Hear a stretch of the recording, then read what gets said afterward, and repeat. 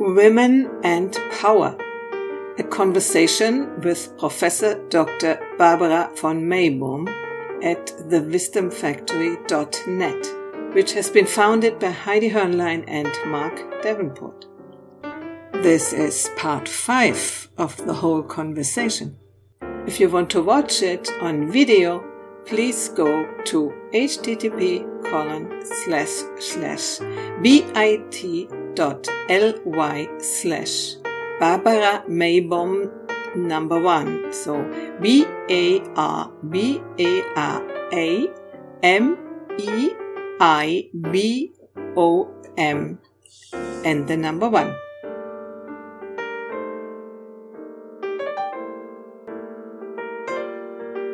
I remember that once I led an open space conference on the relationship between men and women in the police force. Uh-huh. And we had the whole hierarchy from the ministry down to the police forces in the streets. And men and women sat together and talked together, and it was a delightful atmosphere, and they really met for the first time. They were happy, and then we had the collection, the harvesting in the end, and a couple of really, really good ideas came up. And who did block them in the very end? The highest ranking women in the system. Yeah. So it's absolutely not clear that a woman supports feminine principles. Absolutely Exactly. not. Yeah. But I would say, now gender. Women have a closer relationship to this genuine knowledge of the feminine. I mentioned in the beginning that I would like to regard wisdom as an expression of the feminine too. Uh-huh. Can I elaborate on this a little bit? Sure. Yeah. In the Bible, there's a very interesting text. That's the Solomon talking about Sophia. And Sophia is the wisdom. She's female.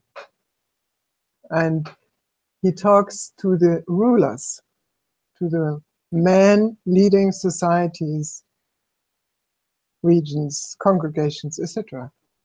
And if you read this text, then you realize that Sophia is this principle of connectedness, caring, and very, very important, honoring the divine. Yeah. It's honoring nature, being aware that we are a part of the whole, that we are not the ruler, but that we are somehow doing it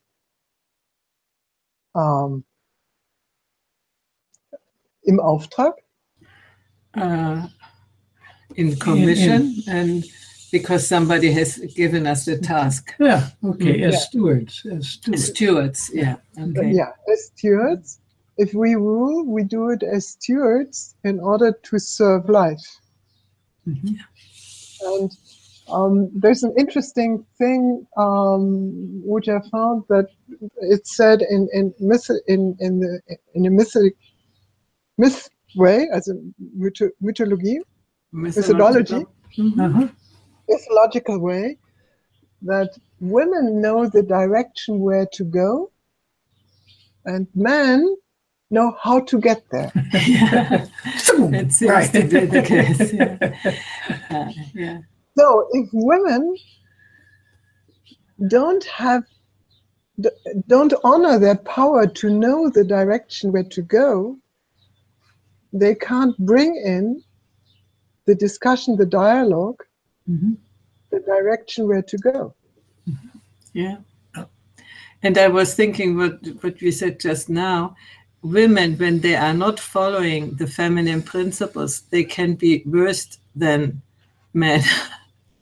Yeah, And a that, man no? who is open for the feminine principle.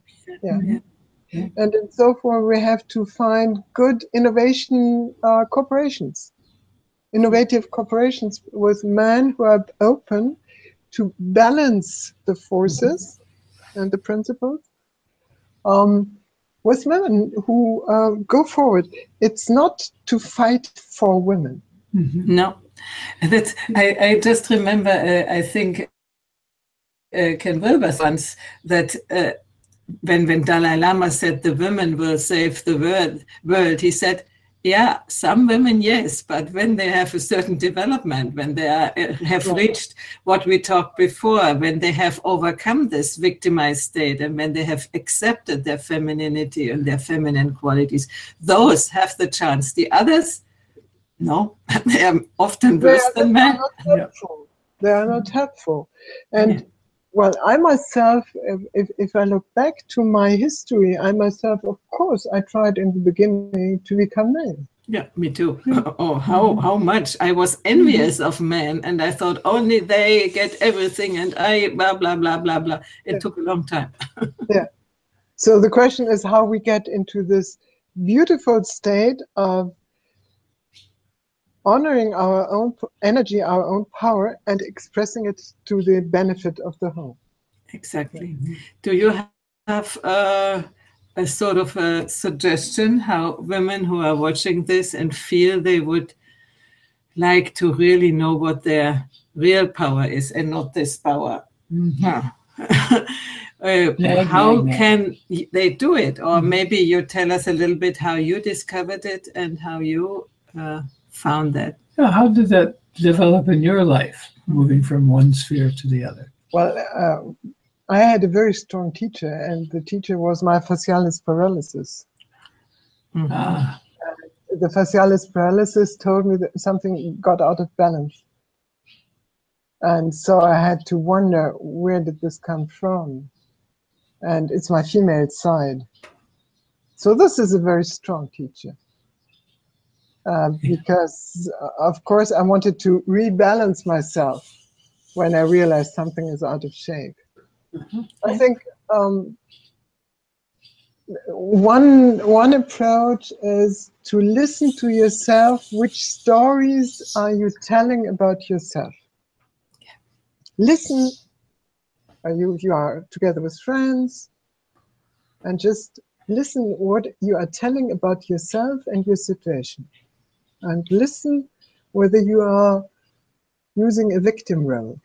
And that means the narrative is the one of a victim.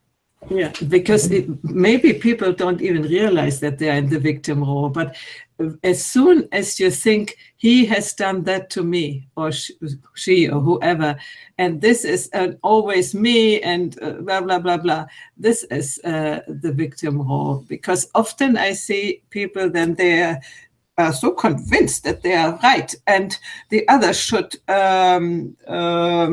consider them better or do something for them, and they really owe me that. And this is also victim, but it doesn't look like victim in the first, because they are not doing like, but they say, And it's not something which we could call empowerment. Absolutely. Yeah? Empowerment is something in between this trap of either overpowering or underpowering. Exactly. If you are underpowered, you have given your power to somebody. Yeah. And we are doing this sometimes also strategically. When I ask you, where do you want to go today? And you say the place X. Then I say, oh no, I wanted to go in the place Epsilon, This is really a bad way. Oh, there's all kinds of power. Yeah, there are many ways to avoid responsibility. Yeah, I think a further approach, well, just to finish with this first one, listen to the story you tell. Yeah. And then start to tell a different story. Start to tell a different story. A story, for instance, of a learning process, of a change, of a challenge, of a success, of something despite. So as you are nourishing a different wolf. Do you know the story of the wolf? Yeah. It's an old tale. Okay. There's Little Red Riding Hood? I think so, yeah. Mm-hmm. There's a small kid asking the grandfather. Oh, yes. Yes, what is I know. the wolf? Is it a dangerous animal, or is it taking care of us? And the grandfather says, well, it depends which one you feed. Yeah. So the attention we give to the victim role, that if we give attention to the victim role, then we feed the victim in ourselves.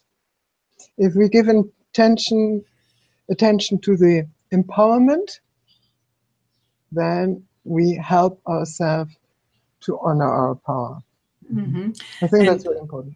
What I find so important is to become able to make the discernment between these things, to really, really understand what your own victim story is. Yeah, because I remember that I didn't know for a long time that I was a victim, that I made myself a victim because my mother did, and she was so negatively powerful over the family in this victim role, and that helps to see it. But in yourself, it is very difficult. So I think the good thing would be to connect with a commitment with friends and allow them to tell you what they see. That would be perfect. Yeah. Thanks for listening to Heidi, Mark, and Barbara at thewisdomfactory.net. Find more interesting conversations recorded in the archive section and new live events on the events page of thewisdomfactory.net.